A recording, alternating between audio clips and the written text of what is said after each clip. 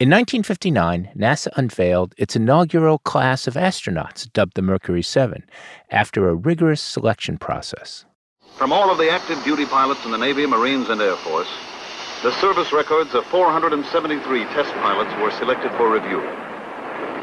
110 met the basic qualifications. Each must be... These early astronauts were cut from the same cloth. They were all white, middle-class, family men, which many at the time considered to be the touchstones of American virtue. In addition to being these exceptional individuals, they are our knights in shining armor. They are our representatives. They are us, in other words, in this Cold War environment and rivalry with the Soviet Union. That's former NASA chief historian Roger Launius. He says while these astronauts looked like snapshots of the, quote, ordinary American, major sections of the population were left out of that frame. They were often the first generation in their family to attend college. Many of them went to school after World War II on the GI Bill or to the service academies. They were all married. They had children.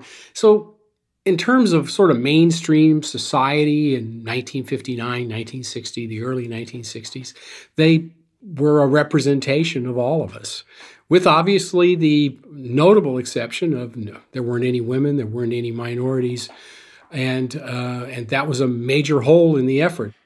Was any thought given to going beyond that kind of white, male, middle-class seeming person? I understand that they were selected from the military, and that obviously limited the number of people they might choose. But was there any discussion of thinking outside the box on this one?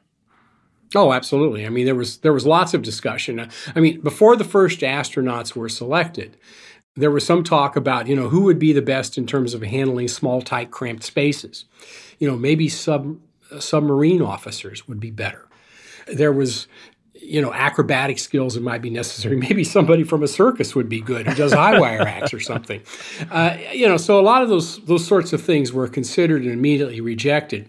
The one area that was considered in a more serious way but didn't get anywhere at the time was the issue of women. There were very fine pilots, and some of them were taken to the Lovelace Clinic on a private endeavor to test and see how they would perform in the same environment that the astronauts had been tested on. And they found that many of them were quite good at doing the same things the astronauts were called upon. Some of those women really did believe that they were going to become astronauts. And the so-called Mercury 13 women who did as well as the males did in those tests, sort of became a cadre and became a public force, up to the point where there was actually hearings in Congress about whether or not NASA should have women astronauts. But in the end, they did not do that. To the discredit of NASA, they stood up and said, we do not want to do this. They sent John Glenn up to Capitol Hill, and he testified how this would be inappropriate. Later, he recanted that and said, I was wrong, but it was a different time and place. And the result was there were no women that entered the American Astronaut Corps until 1978. Well, they did select all white men, as far as I know. Right. How were they portrayed by the press? It is fascinating to watch. I mean, everybody sort of fawns over these individuals. And when they unveiled the first astronauts in 1959, the 7 of them are sitting up behind a table, and they begin to, announce their names, and all of the people in the room, and this is a press conference, so they're mostly sort of hard-boiled reporters and television news people, and they stand up and cheer.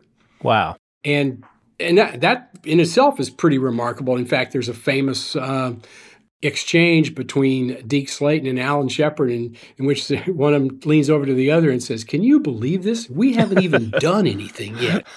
And that's sort of true. But I think it does kind of get back to this sort of sense that these are our avatars for this rivalry with the Soviet Union in space, and we're going to be supportive of them. So you talked about the reaction of the press corps to the astronauts. How quickly did the astronauts become American heroes? Almost immediately. James Reston, who was a newspaper reporter for the New York Times at the time, was at the unveiling of the first astronauts, and he wrote in his story about that event. He said, most of us are pretty, hard-headed when it comes to looking at these big events. But when you see these individuals and their boyish charm, their good looks, their contagious enthusiasm for what they're doing, you've got to feel good about it. And in that sense, they won over everybody. And those stories that were put out in the newspapers, done on the evening news, wherever, really did bring to the attention of the public the best things about these astronauts. Mostly they ignored the bad things. And it wasn't until years later that those sort of came out. Yeah, and just to underscore what an incredibly popular phenomenon this was, I remember, writing to NASA during the 1960s and making suggestions. And as everybody in my family can tell you, I don't know how to turn on my vacuum cleaner. But, this is just something that a lot of people in the country got behind and felt a part of. Yeah, and it's hard not to sort of feel a part of this when it's sort of on the news on a regular basis. And it's at the time of a launch, for instance, there would be sort of a pause in the day where everybody would sort of watch it on television. When I was in school, they rolled TVs into, usually it was the lunchroom, which was the one place they could get us all into. And we'd watch these launches on TV. But it became a part of our lives in ways maybe NASA has not been since that time. The other thing I'd like to say about this is that in the 1960s, there were all of these weekly news magazines. And my parents subscribed, I think, 3 or 4 of them. And, Time and Newsweek and the Saturday Evening Post and Life and Look and so on were all magazines that were popular during the time. And Life magazine especially made a big deal out of the astronauts. In fact, they paid $1 million that went to NASA for the privilege of writing the personal stories of each of the astronauts in their magazines. And that $1 million then was held in escrow to be paid out in case something happened to the astronauts. It was sort of a life insurance policy. And of course, this is all going on during the escalating war in Vietnam, during a very contentious period, to say it mildly, for racial equality in the United States. How did Americans square the two? Well, in many cases, they didn't square them that well. At the same time that you've got this sort of positive, good news story of America's race to the moon, you've got these very historic events, Civil Rights Crusade, the escalation in Vietnam, and the anti-war protests that resulted from that, and so on. And they come together at some level at the time of the launch of Apollo 11 in July of 1969, where Ralph Abernathy brings some protesters during his Poor People's Campaign to the Kennedy Space Center to protest this launch. And to the credit of the NASA administrator, a fellow by the name of Tom Paine, reminiscent of the 18th century Tom Paine, but not the same person at all, he went out and met with him. And he heard their concerns. And their concerns were, why are we spending money on this when there are so many needs here on Earth?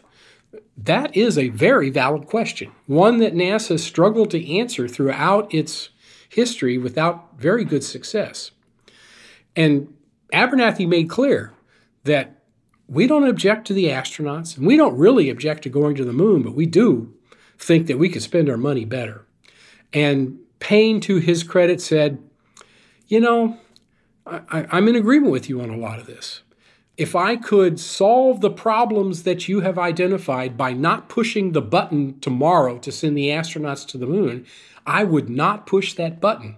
But you and I both know that this is not going to solve the problem. I would urge you to be supportive of this, and I will be supportive of you and your desires as well. We can solve a lot of problems in this nation through our use of science and technology. And that's what NASA's all about. And Abernathy bought that. Payne then asked him to pray for the safety of the astronauts, which he did beautifully. And then him and some of the members of his campaign went over to the launch and saw it the next day. And in response to that experience, and it's a moving experience to watch a rocket go up. It's sort of an epiphany in a lot of ways as you see this thing rise majestically in the distance. Abernathy, when interviewed about it, said, I'm as proud as any American about this. But I really think we need to reconsider our priorities. Well, you've actually written about a kind of Apollo nostalgia that developed for a bygone era. Tell us about that. What did you mean by that, Roger? Well, I mean, one of the things that tends to happen is that when we look back on the Apollo era after 50 years, we sort of long for a time and a place that was simpler, where everything seemed more black and white, and you know what was good and you knew what was bad. Now, never mind the fact that the reality was always different. But that's how we tend to, I think, look at history in a lot of ways. I like to point to the sense that sort of white males are in charge, and there's not that much in the way of multiculturalism or any of those sorts of things that are so common in our society today. And that somehow, when we think back on that, yeah, things were better then. So does that mean because white males were in charge, things were better? And I can guarantee you that might be the lesson that some people take, but that certainly wasn't true. And so that's that nostalgia that for a time and a place that actually never really existed, but we sort of would like to think did. Well, and a part of the nostalgia may be for white males to be in charge again. Absolutely. The counterculture responded to the Apollo program sort of with this love-hate thing. They look at these guys in short-sleeve white shirts and dark ties and pocket protectors sitting in mission control, and they are the right. They are the epitome of the establishment, the organization man. Don't forget those thick black glasses. Right? Absolutely, and they were able to do all this stuff. And at some level you have to say, oh God, I hate that society. I want a culture that is more open and so on and so forth. But then you look back and you say, but God, they really did pull it off. They were able to land on the moon, not once, but multiple times. And so there's something to be said for that. What role did pop culture play in this whole nostalgia industry, if you will? Well, I mean, obviously you see it in a variety of settings. You can see it in the music. Think about all the music that has been, and great music that has been made that sort of celebrates space flight. You can start with Rocket Man by Elton John, and you can certainly very quickly move to a variety of other artists doing really interesting songs. But and they're all celebratory at some level. And that's one strain of this. There is film that celebrates that tendency. The movie I like to point to is Apollo 13 in 1995, starring Tom Hanks, that really does sort of lay out this sort of geeky mindset of how a bunch of squares can accomplish all this great stuff. And the only sort of counterculture pieces of this that show up in the film is when Tom Hanks's daughter, he plays Jim Lovell in the movie, is complaining about the breakup of the Beatles, which of course did happen. But that's the only thing in which it intrudes. All of the other things that are taking place, and Vietnam, civil rights, the women's movement, on and on and on and on. It's this desperate time late 60s, early 70s that this all plays out in is just sort of lost in that particular story. One last question, Roger. Did you ever secretly want to go to the moon? Not so secretly. I want to go now. I got involved a few years ago in the effort to sort of preserve the lunar landing sites, especially Tranquility Base from '69.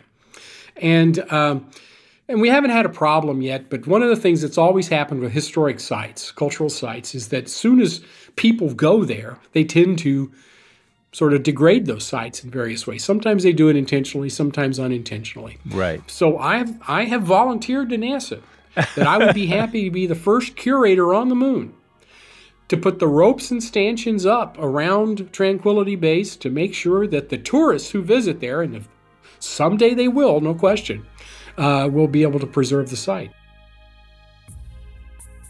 Roger Launius is a former NASA chief historian and associate director at the National Air and Space Museum.